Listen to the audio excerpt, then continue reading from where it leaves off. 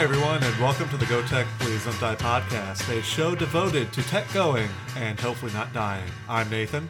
I'm Evan. I'm Matt. I'm Josh. And this week we had some pretty high highs and also some kind of low lows when it came to that Mississippi State game, but just a lot of sports happening over this past week.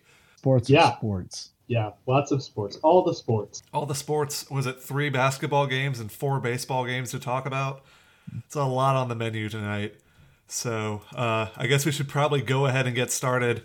And first up was a win for the basketball team in the NIT against Western Kentucky. We spent about half the episode last week previewing it. Suck it, Western Kentucky. Yeah, sorry to Jared, the topper guy.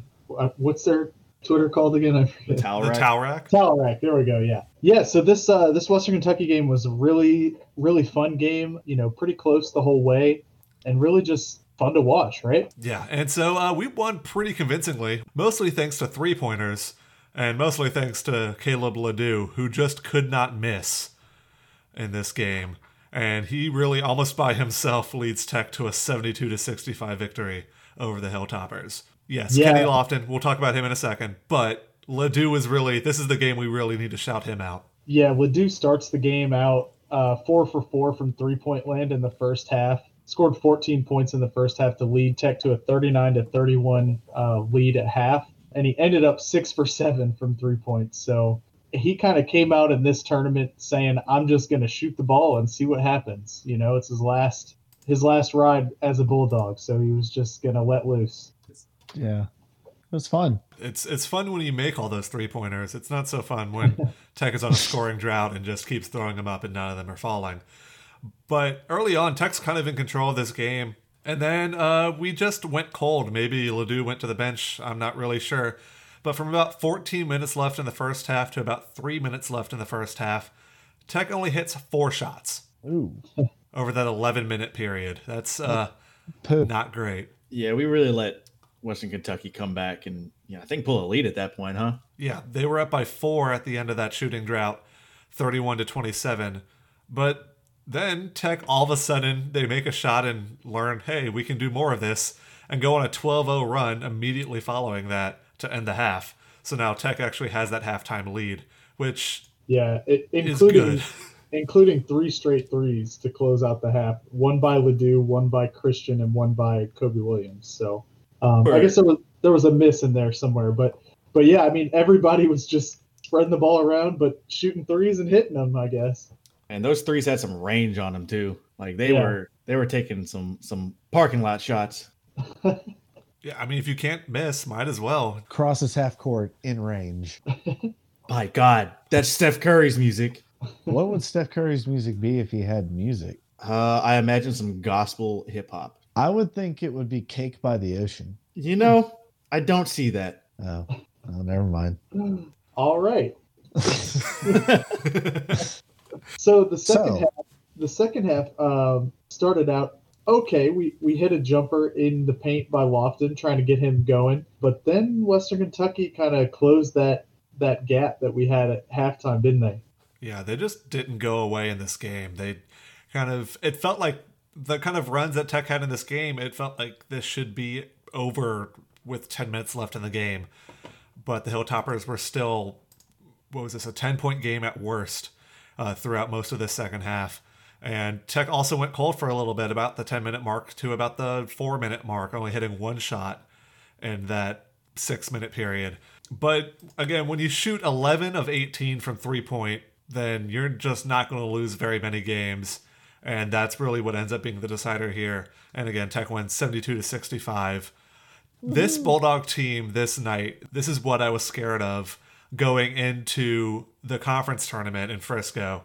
I was scared of a 3-point team, not always a great 3-point shooting team. Tech is, I believe, below average on the season, but just a team that gets hot and can't miss, and there's nothing Western Kentucky could even really do about it here.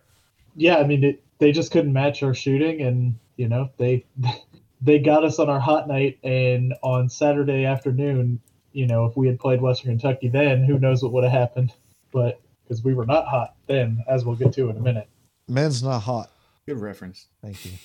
I'm glad Josh is here because he gets things sometimes. How do you not get that? I like to pretend that Josh is in tune with me so greatly that he knows exactly what I'm thinking at this very moment. You're thinking about Cake by the Ocean. I really was.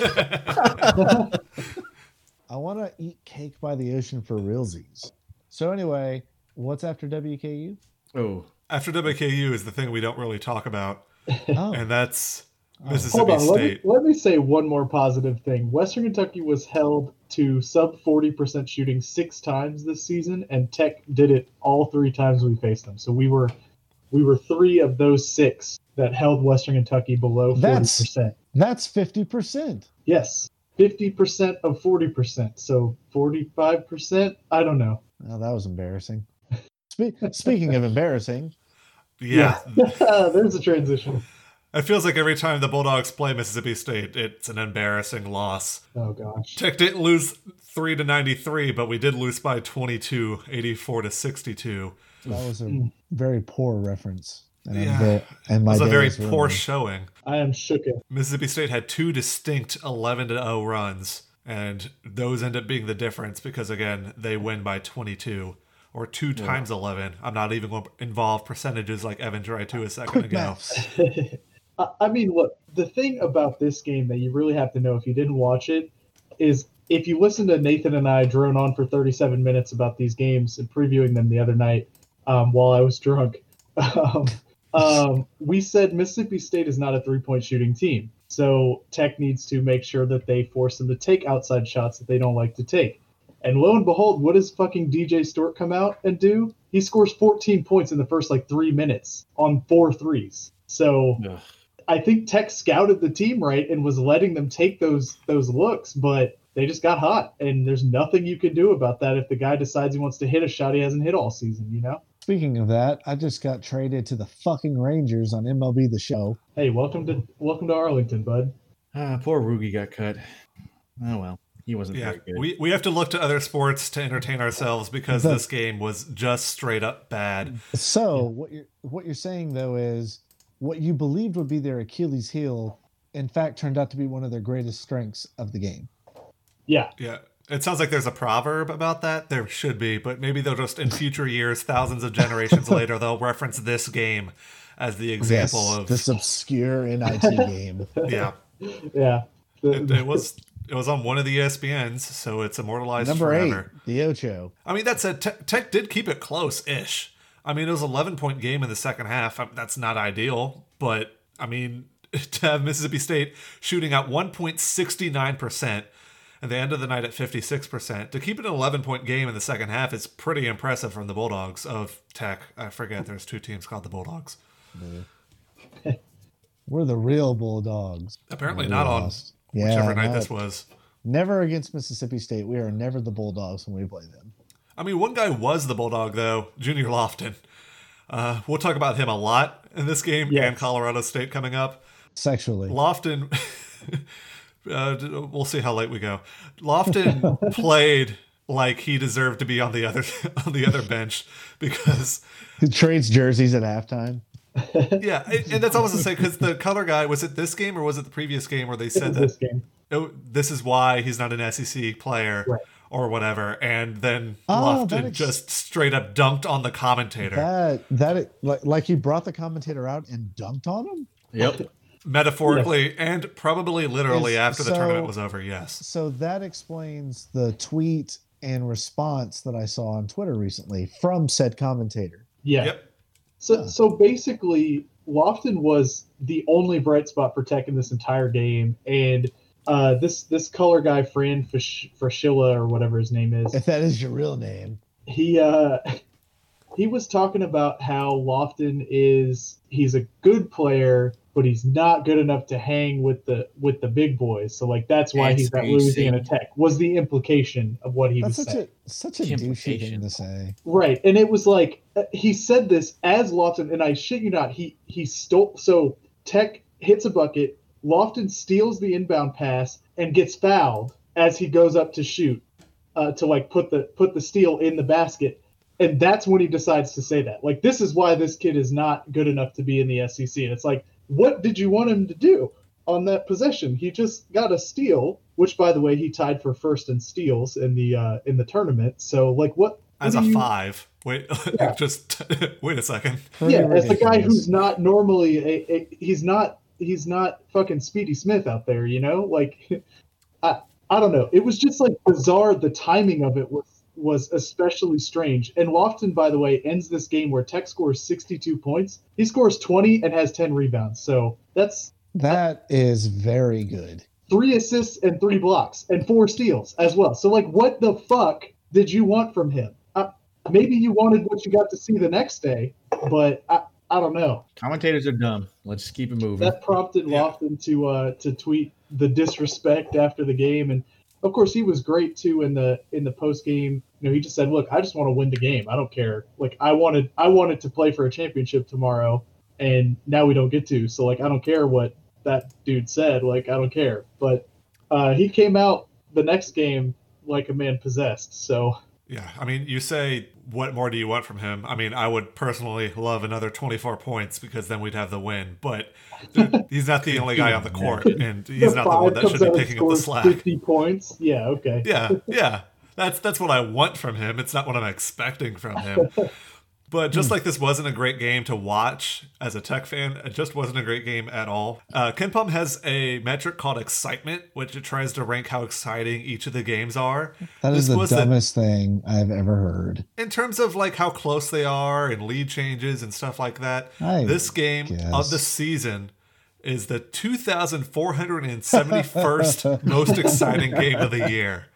Do you have any idea how many games are in there? I have no idea, but that has to be up there. I bring that up only to compare it to the next game, the consolation third place game in the NIT against Colorado State. This one is ranked number 199th of this basketball season. A top 200 exciting game against Colorado State that ends in a 76-74 win and has quite the theatrics down the wire at the end. This game, it was exciting. We just talked about Junior Lofton, and we have to talk about him again here.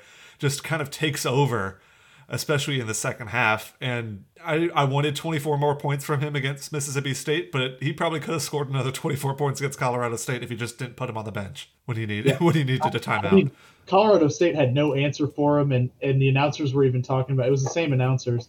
They were even talking about how, the coaching staff of Colorado State during one of the timeouts was like, what are we allowed to do to him? Because they kept calling fouls on Colorado State trying to defend him. And I mean, to be honest, there was nothing they could have done. Like he was just dominant, and it was so fun to see that, and like so promising for next year. And so when people say like, oh, why is there a consolation game? Like, why this doesn't matter and all this stuff, like, Kenneth Lofton has to be so confident going into this offseason after performing like that in the last 2 games of this tournament. That's all I'm going to say about that. And on ESPN. Yeah. All right, so let's jump into the game real quick. Tech never led against Mississippi State, and they didn't lead in the first half here either against Colorado State.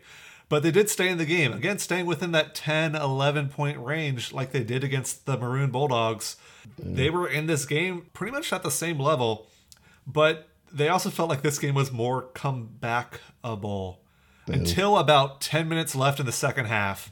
And that's when it really felt like this one was over. With 13 left, Tech had finally tied it at 51. But then the Rams of Colorado State go on a 13-2 run. So with 9 minutes left, they're up 11, 64-53. And looking at the KenPom charts, and I'm not joking here, Tech's win probability is 6.9%. Nice.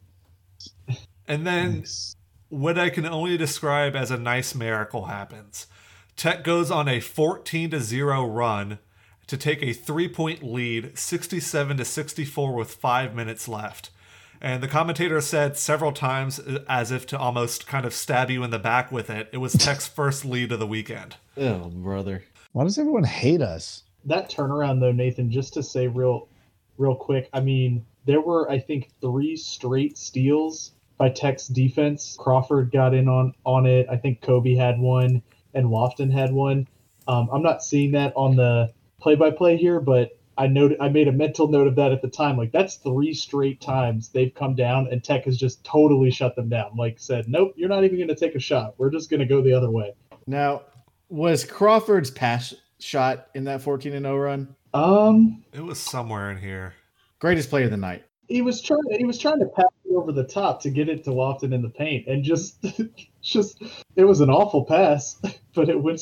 I mean, just straight nothing but net. Like a beautiful shot, but that was one of the weirder things I've seen. Yeah, win a horse tournament with it. Okay, yeah, so jumping back into it here, it's back and forth in those final 5 minutes. I'm kind of making a time leap here, but 28 seconds left. Tech is up by 2. Ledoux is fouled. Tech is still in the single bonus, so he goes to the line for a 1-and-1. If he makes both of these shots, Tech is in a pretty good spot. 28 seconds left, they would be up 4. That's not game over yet, but it's pretty close, except he misses the first. So Tech is only up 2, 25 seconds left. Colorado State drives down the court and puts up a layup, tying up the game at, was that 74? Coming back down the other side of the court, Tech has the ball, calls timeout, draws up a play. We know who's getting the ball. Everybody in the building knows who's getting the ball. The commentators, the team, Colorado State, the officials, the people running the concessions, if they are running any concessions at this game, they know. Everyone in this building knows who's getting the ball. And what do you know? Lofton gets the ball.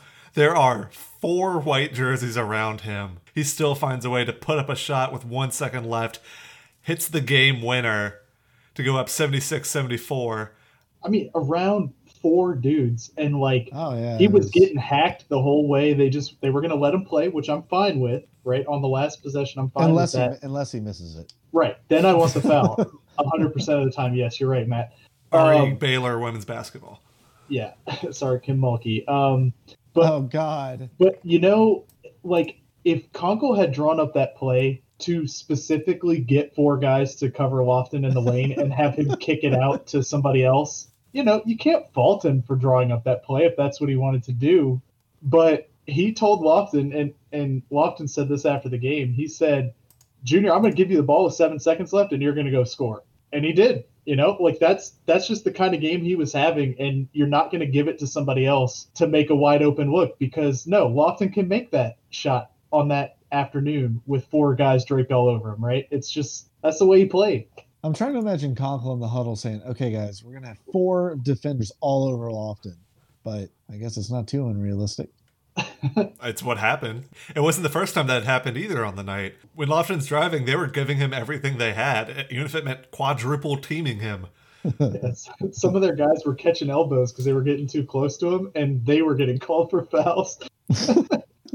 That was great. I didn't know about the what they call that, the cylinder rule. Yeah. I didn't know about that. Yeah, the post player is allowed to make a move towards the bucket, I believe. There's a better wordage than that, but they're allowed to make a basketball move, right? So if you get too close to them and you stop them from being able to pivot or something, like, then the fact that you catch Kenneth Lofton Jr.'s elbow to your mouth means it's a foul on you, which is pretty funny. Yeah, really adding insult to injury. But yeah, so one more thing to talk about in this game before we just straight up talk about Kenny Lofton for a bit. The full court shot to end the game, it may or may not have had, there was 0.3 seconds left when Colorado State inbounded the ball. It hit iron from across the court. That was so close to going in. It was the Iona shot, except this one wouldn't have counted if they had to review it, I think, if it went in. Whereas the Iona shot was definitely still with time on the clock. So, but it rimmed out. Like, he hit, and this was 3/4 court. Like, it was very close. Iona shot goes in, I lose 10 years off my life. Yeah. Matt just spontaneously combusts in the tech. Picturing more of an Infinity War kind of fade to dust, but Mike White, I don't feel so good.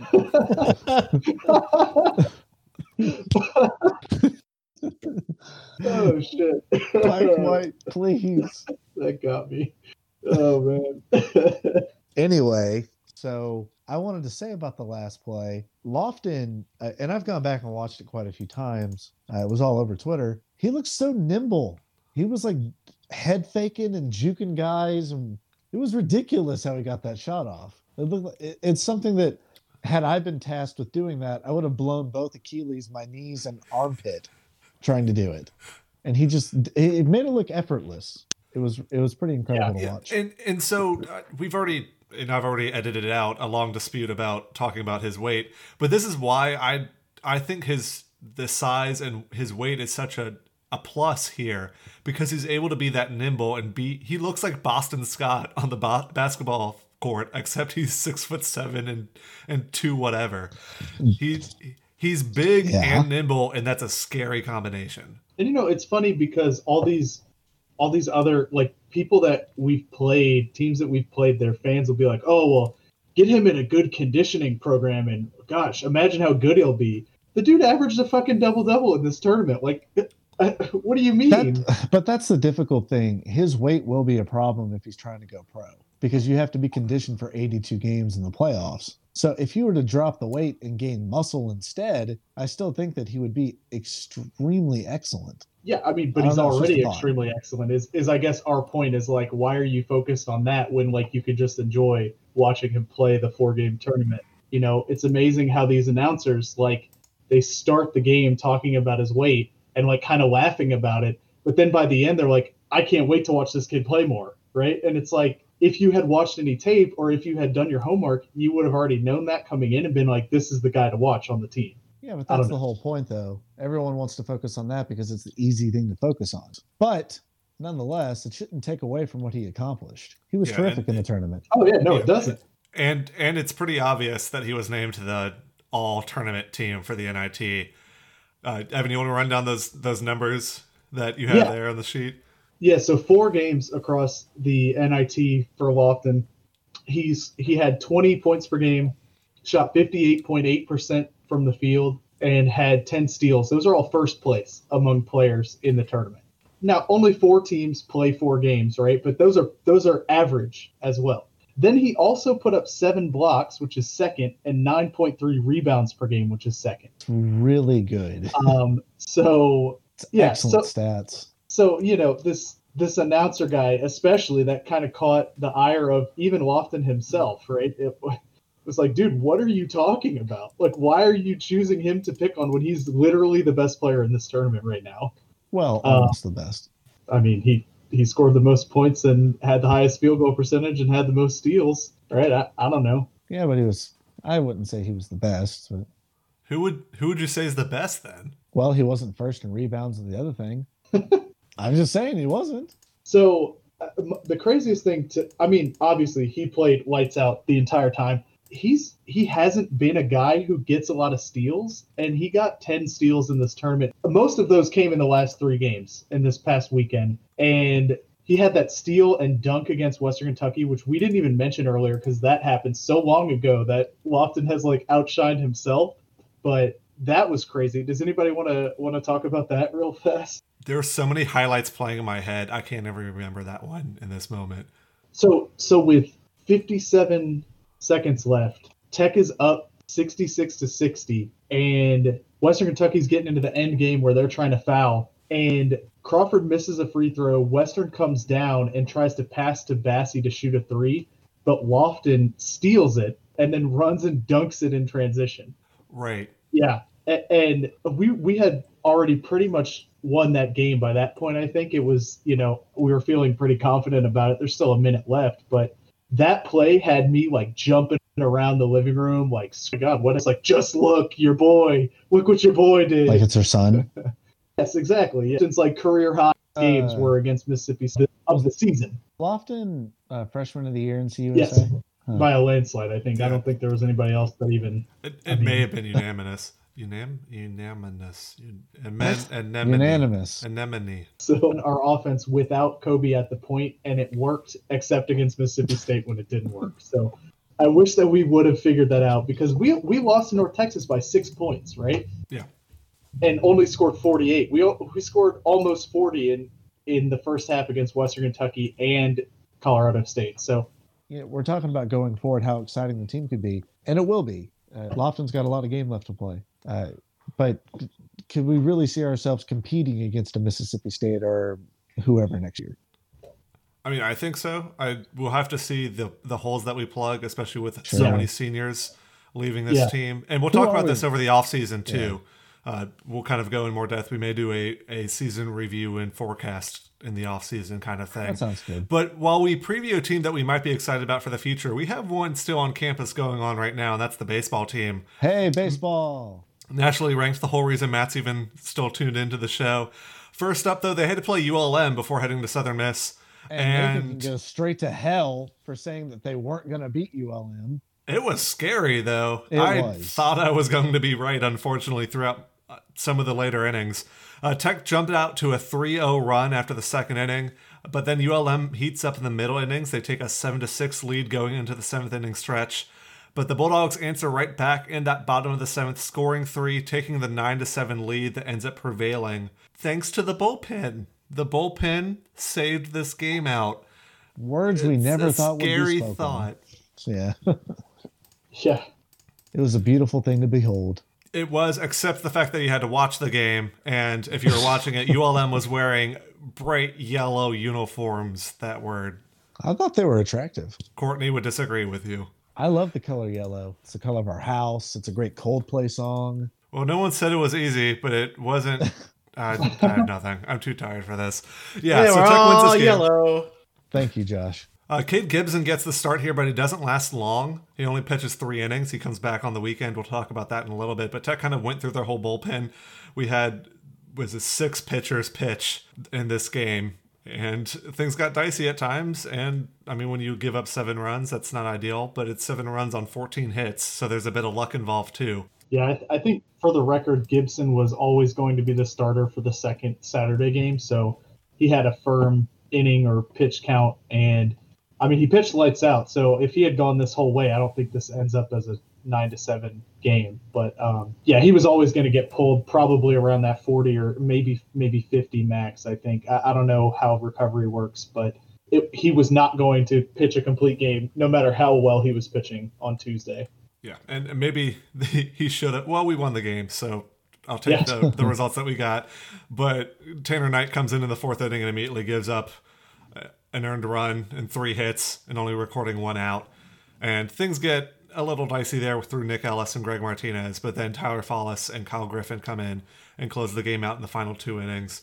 Don't want to spend too long on this game because we have 4 Southern Miss games to talk about.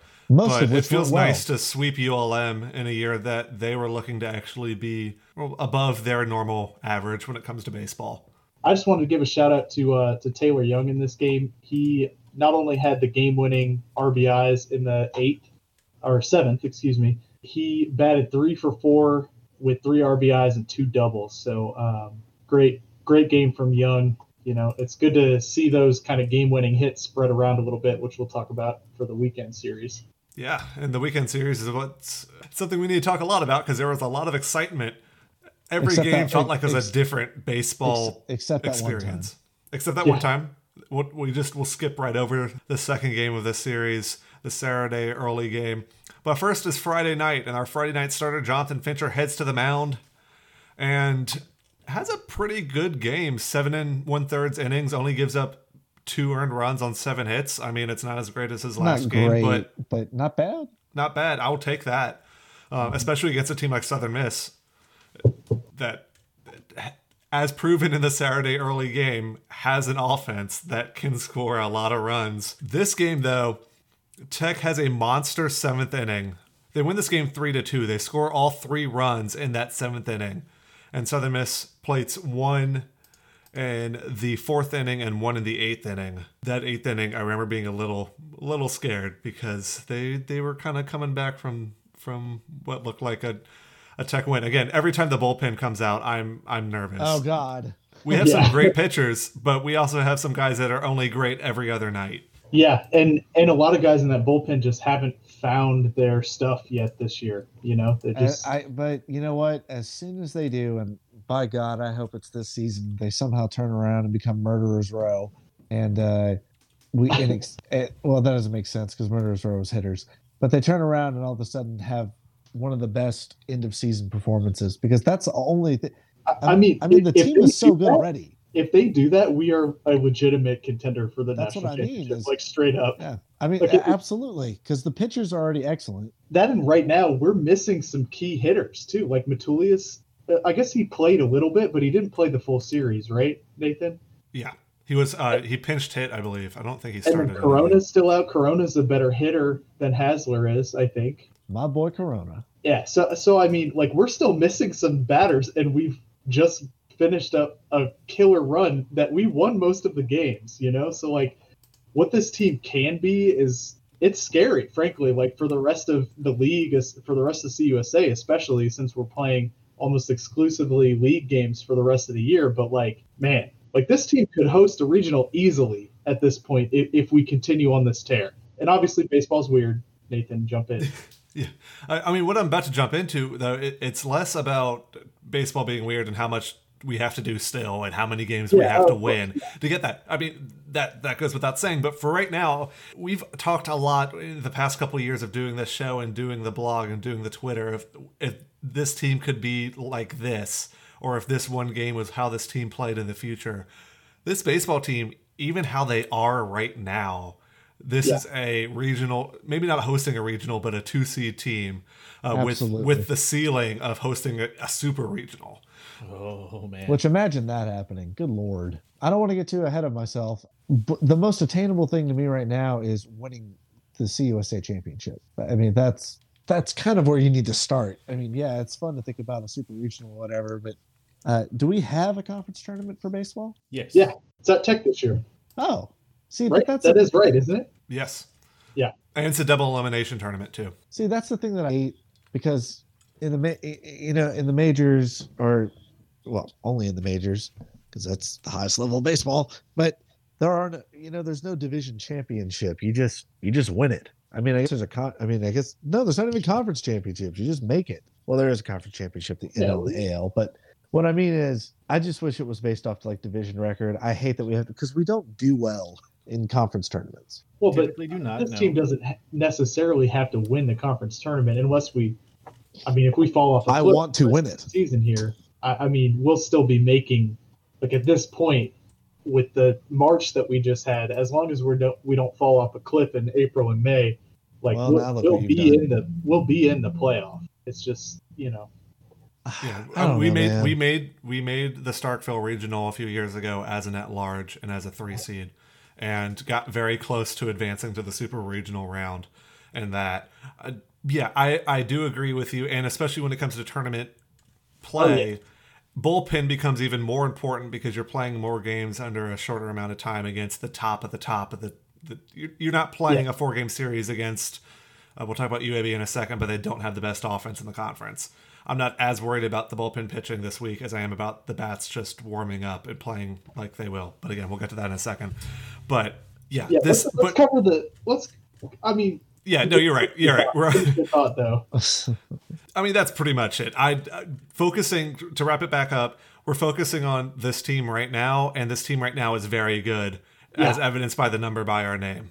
I mean, this is the closest any team that I've I guess since not even 2012 football before we dropped the last 2 games. In terms of being an actual national contender, right? Because that football team was great and so fun to watch, but it was never like, oh, we're gonna win. Like we could potentially make the national championship, right? Whereas this team, it's like there's a shot that we could make it to Omaha, right? And that's like the first time any Tech team I've ever followed has had that feel to it, right? And now Omaha is a long way away, like you're saying, Nathan. But it's only like 3 hours from you.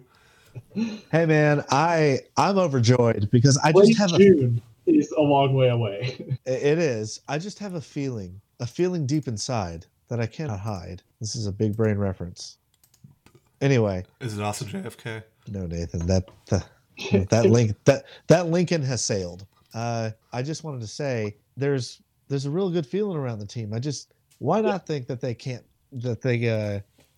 make it to Omaha? I'll tell you why. God, not like Saturday this. morning. Saturday at 2:01 p.m. in Hattiesburg, Mississippi. That's when the game starts. 2 hours and 50 minutes later, Tech loses 14-6 after 7 innings. 14-5. I guess. I mean, you're not going to win every game. It's baseball. Oh. C'est la vie.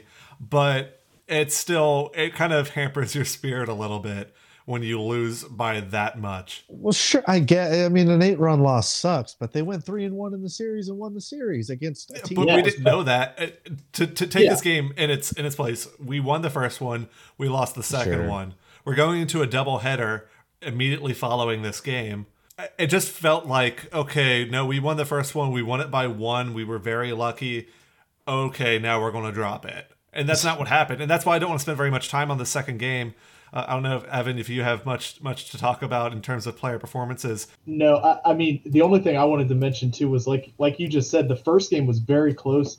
Southern Miss had runners on second and third, and I believe they're in the bottom of the ninth, and I believe they had the top of their lineup. Yeah, they were at the top of their lineup. So I mean, that one, with our bullpen problems, like that felt like we stole one there to get out of that inning without giving up another run or another couple runs, because even a single might have scored both of those runners to let USM win the game. But luckily, that was Friday, right? Yeah, that's Friday night. Yeah. So then Saturday, like you're saying, we come in and we just get blasted. And Southern Miss, their problem, if you read any of their fans' takes, their problem so far this year has been that their bats have not been as good as they want them to be. And then to have that team come out and blast you for 14 runs in a 7-inning game where they only bat 6 times because they don't need the bottom of the 7th, that's not a great feeling. And going into that third game, the second game of that Saturday doubleheader, I'm kind of thinking, man, like if this game gets ugly, like this whole our like bravado and our confidence and our national ranking could like be questioned, right? If we lose that game, like 12-3 or something, right? We're dropping out of the rankings. We stole one against Arkansas and Ole Miss, and that's the story of our season, right? I'm like going deep pessimist here. Well, and who can blame you with how the basketball team was doing on Saturday as well against Mississippi State? That's true too. Both of those things, the 14-6 game and the loss to Mississippi State, happened at the same time. So talk about it. It's not a good day. It was not a good day, but it ended pretty well for the baseball team again, I guess. Cade Gibson, who we talked about in that ULM game, he came in and pitched a full one here. It's only 7 innings, but it still counts for a complete game shutout. Tech wins 4-0, thanks to 2 runs in the third and also a 2-run home run in the 5th. Yep, and Gibson holds them to 3 hits as well. So pretty good. And only 1 walk as well, and a hit by pitch. Yeah, I mean, again, it's 7 innings. It's hard to say complete game shutout with a straight face when you're kind of holding off 2 innings from what is a normal baseball game. But either way, even if like we pitched 2 more and he gave up a run or whatever, still, Cade Gibson, a hell of a performance on Saturday night. Oh yeah, for sure.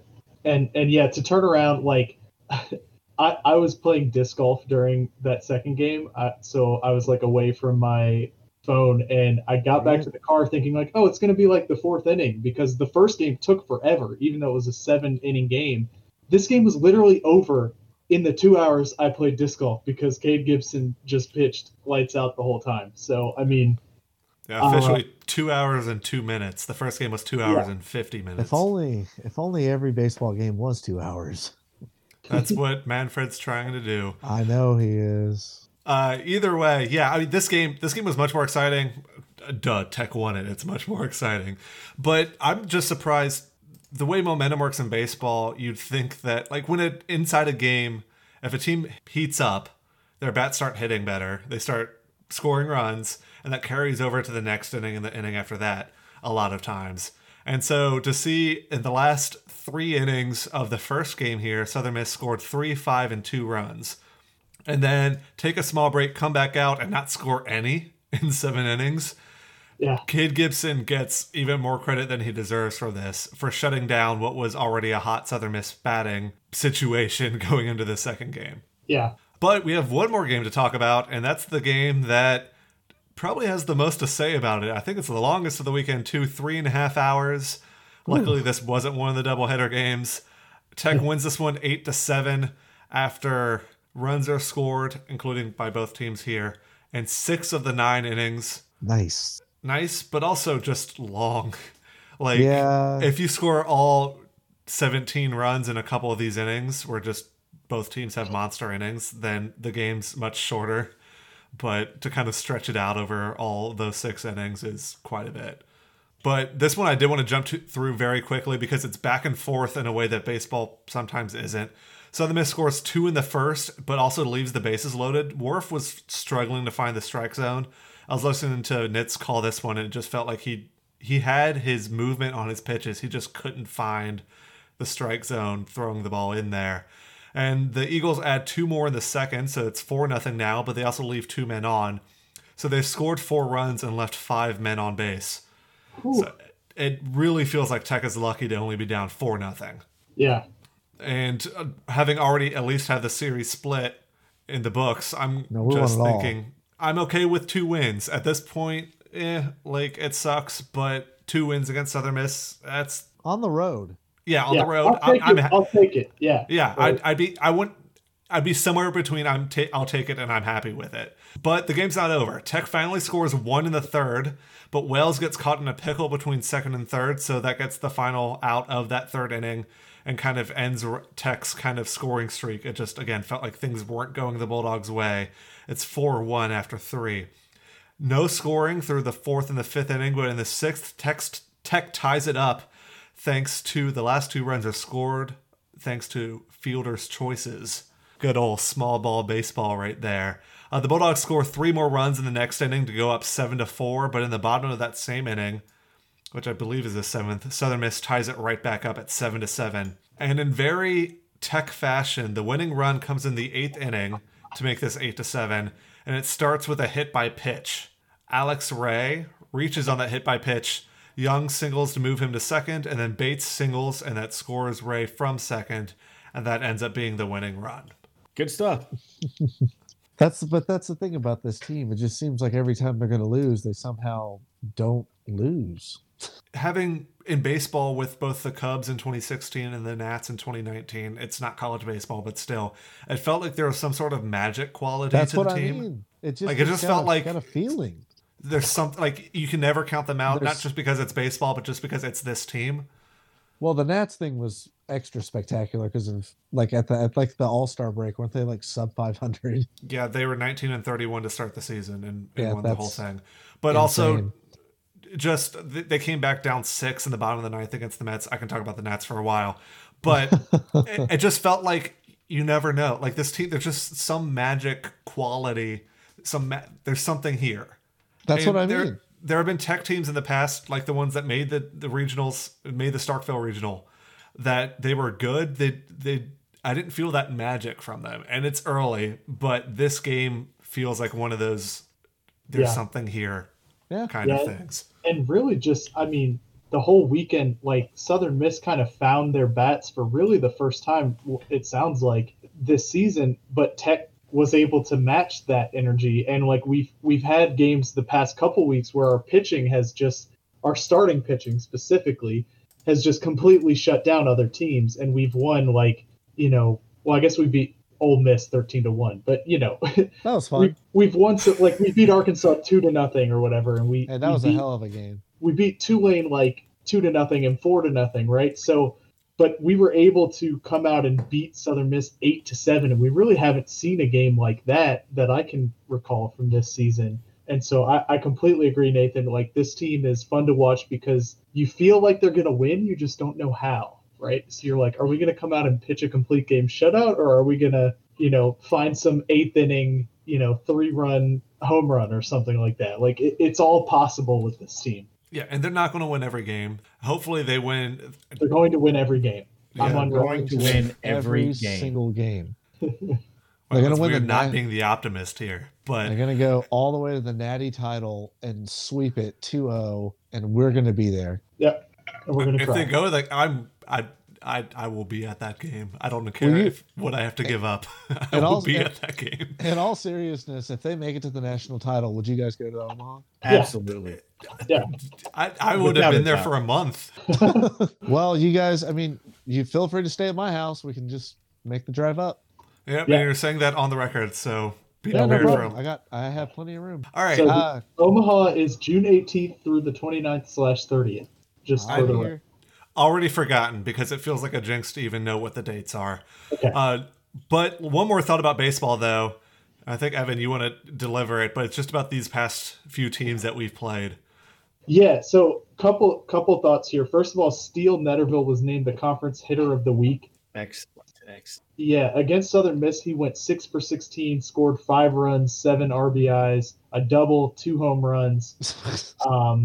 Yeah. Ridiculous. Yeah. Also worth noting, Parker Bates was 6 for 13 with 4 runs and 3 RBIs, 2 triples as well. So is he that fast? Yeah. Or is he just hitting the ball in the right part? And he loves to hit the ball down the line. Yeah, column A, column B. Yeah. Well, those are my favorites. Yeah, but the other thing I wanted to mention was we just made it through a gauntlet. I mean, 3 games against Arkansas, a game against Ole Miss, both of those top 5 programs at the time we played them anyway. Arkansas number 2. Arkansas's been struggling recently. No, they just swept Mississippi State, which was another top 5 team. So that's great, but they've lost like 5 or 6 games now. They've lost. They had a slump. They've lost 3 games. They're not bad. They're good. Where am I getting this information from? They're number 2 in the nation. They're very, very good. Yeah, Arkansas's RPI is still number 1. Their strength of schedule is number 3. Is Florida number 1? Vandy. Oh, Vandy must be really good. Yeah, Arkansas fans not happy about that, but we're not an Arkansas podcast. So anyway, at Tulane, 2 games against a pretty good and scrappy ULM team, and then at USM, and we went 10-3 in that run. I will take it. Yeah. I will absolutely take it. Yeah. We played the number 1 team, the number 4 team at Tulane, a baseball power, not necessarily this year, but and at the team who's picked to win our conference, and we went 10-3. Yeah. I will take that. I will take it. Yep. I will take that at any point. You tell me this before. Any 13-game stretch going 10-3 in baseball is pretty good. Yeah. Right? Like, absolutely. But if you had told us that on like March 6th, we'd be like, shit, dude, I'd take 7-6 with that, right? No. I mean, the hard part for me is just you tell me that before Greg Goff is hired in 2015 that we pull that stretch in baseball. I don't think I believe you. I just straight up don't believe you there.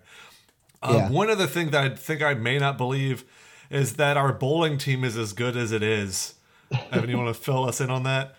Yeah, so they're number 6 in the nation. I don't have like a lot of details. I did watch one of their games on Sunday morning before the baseball game started. I think they won, but the screen was pretty grainy, so I think they just stream it from their phone. But anyway, they finished 3rd at a tournament in Oklahoma that had most of the top teams there, so that's pretty good.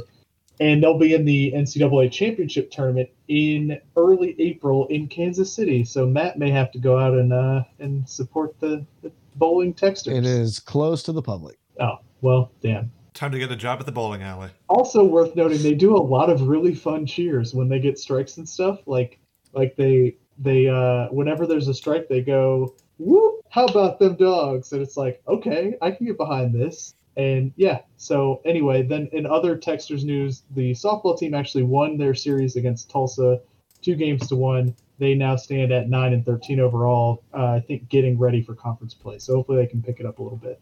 What sucks about this, though, is I always complain that nothing La Tech related athletically happens in Kansas City. And then for once, something finally does, and COVID happens. Yep. You should just go outside the bowling alley with a big ass like Louisiana Tech flag or blanket or something and just like wave it around like a fucking crazy person. There's a window somewhere. Well, what sucks is it's walking distance from my office. It's right around the corner from my office. It's like 1 block away. Oof. So it just sucks. I wish that there was a major university in Kansas City that La Tech could play at any sport, but I mean, I guess they could play UMKC in basketball, right? The women's basketball played each other a few years ago, but my darling wife did not want to go to the game. Yeah, I'm not a huge fan of Tech sports teams playing teams in the Kansas City metro area, as referenced by the Jayhawks. So, does that count as the KC metro area? It's like no, it's away. 45 miles away. It's like an hour away. Whatever. Yeah. Maybe we'll play home and home with Mizzou at some point when we. Fuck Mizzou. Speaking of fucking teams, let's fuck UAB this weekend. Okay, that one plays in. Wow, Nathan is tired of recording here. All right. You crazy man. Yeah, one more thing to preview. That's UAB. And we play 4 games because of Easter this weekend. They are Thursday through Saturday with a doubleheader coming Friday. It's already a weird conference thing, and we're already throwing a curveball the second weekend in. UAB no pun intended. Oh, hey, yeah. Actually, literally no pun intended. I didn't even notice it until you pointed it out. Thank you. UAB is not the best team that Tech will face this year. So we will be swept. They are 9-13 on the year, 2-2 in conference after splitting their series against Middle Tennessee, only winning the doubleheader game. No, they moved the doubleheader to Friday. So they won the late Friday game and the Saturday game. They don't have that much of a convincing win on their schedule. They did beat Indiana State, which is an RPI 6 team, but they only won one of those 3 games. But Indiana State, RPI is kind of tricky early on in the year, where Tech is ranked number 7 in RPI, by the way. So who really knows? Outside of that, they also lost to Auburn. They lost to Samford, who's ranked number 91. So they don't have a great track record against teams that are Bulldogs. Can't wait to be swept.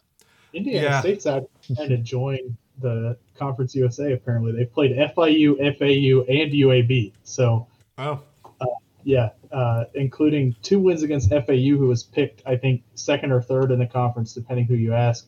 They also beat number 6 in the nation, Tennessee, twice in their opening or second series of the year. So they're not bad. But do we have anything specific we should look out for with this UAB baseball team, Nathan? Any players that stand out or anything? Yeah, so the Blazers, when it comes to their batters, Jess Davis is probably their best hitter. His OPS is 921 on the year.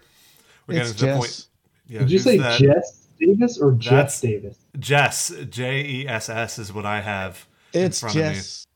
Because who's that girl? I'm glad that it's Jess and not Jeff, because I was going to have to talk about Verena Davis, get yelled at by that random guy on Twitter. We can avoid some Confederacy talk right now. And after who's that batter? It's Jess. We have Chandler. So we'll keep with the sitcom route. Chandler Simpson. So that's 2 different TV shows. He's their second best hitter, OPS of 912. This guy is probably their best walk taker on the team. 32% of the time he steps up to the plate, he gets a walk or a hit by pitch, which is pretty ideal if you're him. But he's also not a home run hitter. He has yet to hit a home run on the season. Their best home run hitter on the year so far is Caleb Floyd. 18% of the time he gets a hit, it's a home run. His OPS is 855, so he's their 3rd best overall batter. He also just doesn't take walks, by the way, Caleb Floyd, 6%. He's just swinging. He only takes walks if you make him. When we go to the starting pitchers, though, Austin Bohannon is their best pitcher. I'm reading these names as I'm saying them out loud. For the first time ever? Yes. ERA of 1.69. Nice. That is actually a very nice ERA. Yeah. Him and the next guy, Riley Davis, have very similar numbers when it comes to a lot of things. Riley Davis's ERA is 1.95. Both of them, when they allow a hit, only 6% of the time it's a home run, which is low. Very low. Yes. To kind of compare to Tech pitching, Fincher's 8% home run. Cade Gibson is 7% home run. Jarrett Wharf is 5% home run. Wharf, bitch. Yeah, he had to get it in there. But after that, there's a pretty steep drop-off after those 2 guys. Tyler O'Clair has an ERA of 4.62, and he's their 3rd best starter. So that's not ideal if you're UAB. Not great. Just a couple real quick relief guys to know. Brady Green and Matthew Reed have the lowest ERAs, both of sub and under mean the same thing. Both sub 2 ERAs. But they don't get put in a lot. They both have 10 innings pitched combined. Evan Ingram has been a guy they go to a lot. He has 13.1 innings pitched so far this year with an ERA of 3.38. And I've talked long enough. So that's who to watch on this UAB team. They've got some meh players. It just sounds like they are a very mediocre team. That's what I'm getting from it. I mean, we'll see how the games turn out. There's a reason you play the games.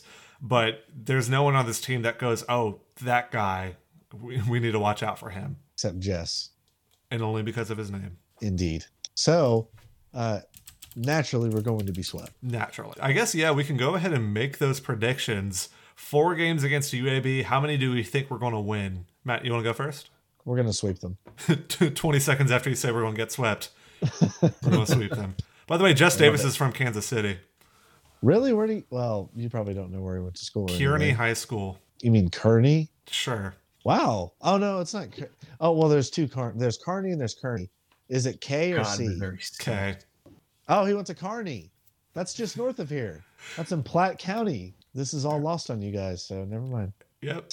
Josh, what'd you say about Missouri, Josh? Missouri sucks. Are you saying it interrogatively, or are you declaring it? It does. Kansas City's great, but the rest Thanks, of the bud. state, not so much. The county your parents live in is horrible, and I hate Christian it. County? Yeah, fucking. I don't even want to. We don't have to get into this. Anyway, Josh, how do you think this series will go? Oh, man. So here's the thing. I know Tech, and Tech baseball is doing very well right now, and we will drop one game. So 3-1. Yeah, that's where I have it too. Much more 3-1. likely. It's hard to do a 4-game sweep. It's happened, but We'll probably drop one of the doubleheader games. We'll win Friday and you split Saturday and then win Sunday, I imagine. yeah, I mean, that's what happened against Southern Miss too. I'm curious how these doubleheader games go just on a season whole the same way. I'm kind of curious about not bonus play, but the back-to-back doubleheader basketball games. But yeah, I think 3-1 as well. Evan, what do you think? 4-0, baby. Let's go. We're not losing another game. For the rest of the year? Book it. Imagine a world in which La Tech doesn't lose another fucking baseball game for the rest of the year. He doesn't even say the end of the year. He just never lost another game. We're going to go and win natty after natty after natty for the next decade. They're going to ban us. That's how good we're going to be. I meant every word of that tweet where I said they make it, they win, and I just black out. Yeah, and speaking of Matt's tweet, now we have some tweets of the week to talk about. Yeah, tweets, plural. We have a runner-up to give to. This one goes to @Ashlyn Tullis, or Ash on Twitter. This is just a picture, and so trying to describe it on a podcast may not be the best idea, but it's one of those "thank you for changing my life" memes. And the other side is just saying, I'm literally a bed of tulips for the tulips that Tech plants every year. Yeah, that's the runner-up for the tweet of the week. Evan, you want to handle the entree, the big one? The actual entree? tweet of the week? I don't know. It's I like how you're not taking this one because it's your wife. Yeah, Anyway. it's my wife. That's awful. That's an awful Your rant. Keep wife. going. You have too deep of a voice to do it. Yeah, that's the issue. It's very nice, my wife. So the tweet of the week, the winner, goes to @ScientistCourt, aka Courtney, aka Nathan's wife, Sounds a lot more litigious than it is. who Litigious? tweeted, who quote tweeted my tweet that I referenced earlier in the show. Amazing how Tech games still start out with announcers poking fun at Lofton's weight and then end up with them fawning over his every move. And she did that meme where it's, I believe, Taraji P. Henson. Is that right? Do I have the actress right there? Holding Kevin Hart like a baby. And she labels it GTPDD and wives. And then Kevin Hart is Junior Lofton. And then Taraji P. Henson is staring down. Haters that think joking about weight is fun. So, It is fun.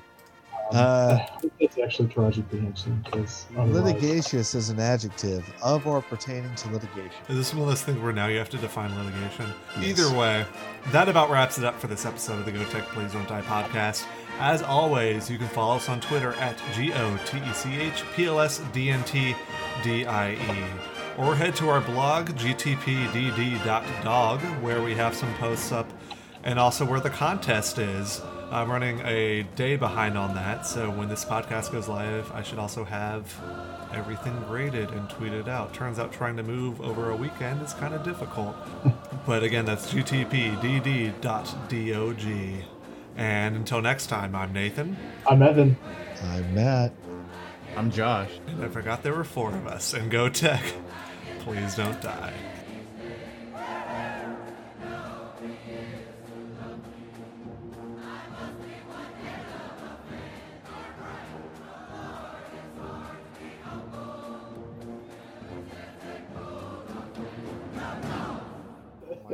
I look like what's that stupid boy who plays Spider-Man now? Jesus. Tom Holland. Yeah, that little shit. Yeah, that little fuck. I'm just imagining myself in my Spider-Man costume, which they have to paint on because I can't fit in his spandex, and they. Why are you dressed as Spider-Man? Why not just? Oh man! And then Mike White in a blue and orange Iron Man suit with jorts on. Mike White, I don't feel so good.